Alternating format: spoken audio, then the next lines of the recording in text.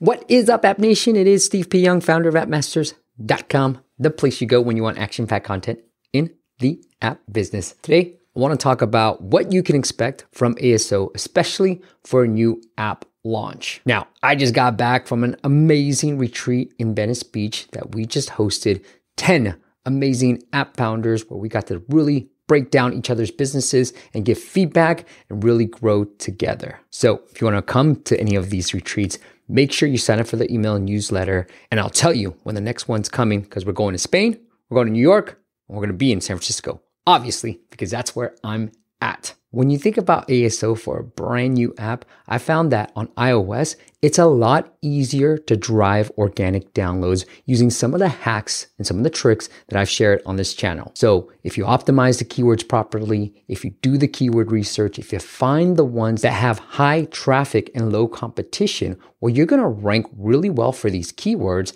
and you're going to drive a lot of app downloads. Now, on the flip side for Google Play, what I found is it's a lot more difficult to drive downloads purely from organic searches. For Google, what you typically have to do is run some paid ads on it so that you can start driving the download volume, getting the reviews, and then the keyword optimization will start kicking in.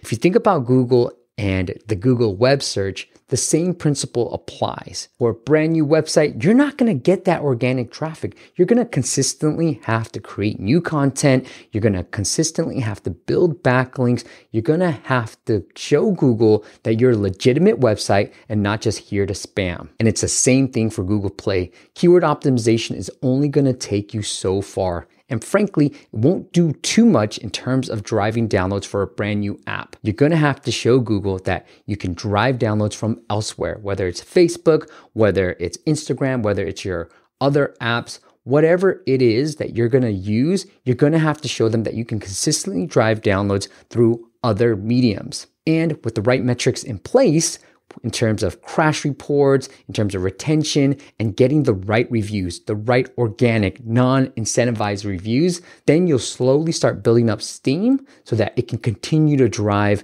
more and more traffic. Now, what I've heard from others in the space is that Google can be a tremendous source for organic downloads. It just takes time. Whereas iOS, you don't need time. Keyword optimization will get you to a good starting point. From a downloads perspective, here's what I found on iOS. I can get new apps to get anywhere from 50 to 100 to 200 downloads from organic searches. Now, Google Play, it's a lot harder. Sometimes I'm not able to get any downloads from organic searches, and we need to utilize paid acquisition channels to really drive those downloads.